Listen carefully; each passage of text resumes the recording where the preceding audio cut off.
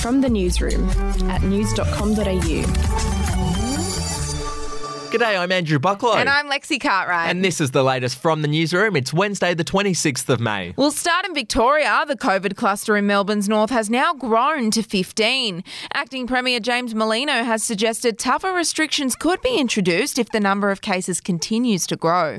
It's good that everyone is linked at this stage, but we are concerned about the number and also about the kind of exposure sites.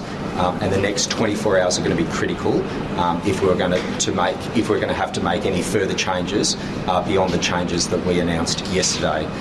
Overseas now, actor John Cena has apologised to China for calling Taiwan a country during a recent interview to promote the new Fast and Furious movie. In a video posted to the Chinese social media app Weibo, the actor said sorry in fluent Mandarin. Have a listen. 你好，中国，这是叫西娜。我必须说，现在在速度与激情中。我做很多采访，很多。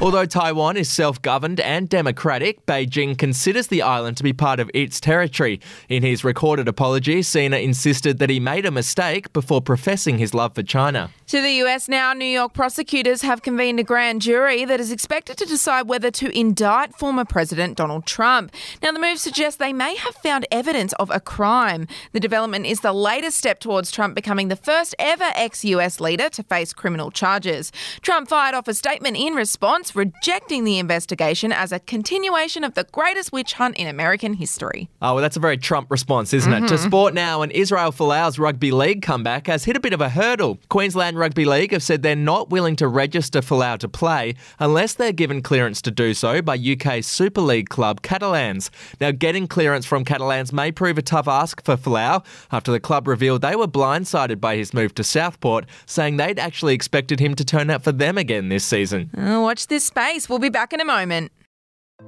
Hey, I'm Felicity Harley and I host Healthyish, where we chat to experts, influencers and people in the know from around the globe to arm you with the knowledge to make healthier decisions for your mind, body and soul. I think if we're going to be focusing on health, like sleep is probably the biggest component of that. I think sleep is the cornerstone. Like choose the harder option, because I've never woken up and gone, I regret that run that I went at 4 a.m. I've never done that. Search for Healthyish and Extra Healthyish wherever you get your podcasts.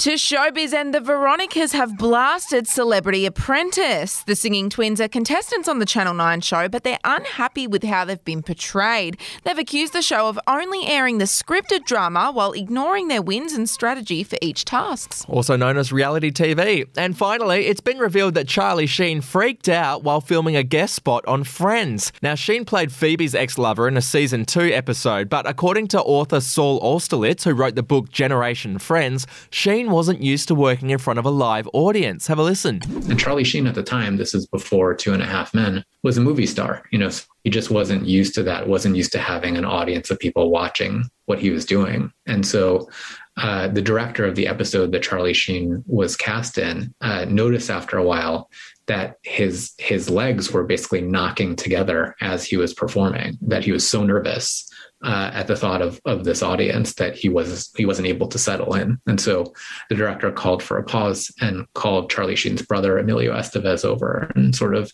calmed him down and talked him through it. And just a reminder, the Friends reunion is set to air on Thursday afternoon on Binge. That's it from the newsroom. We'll have another update tomorrow morning. Your headlines from news.com.au.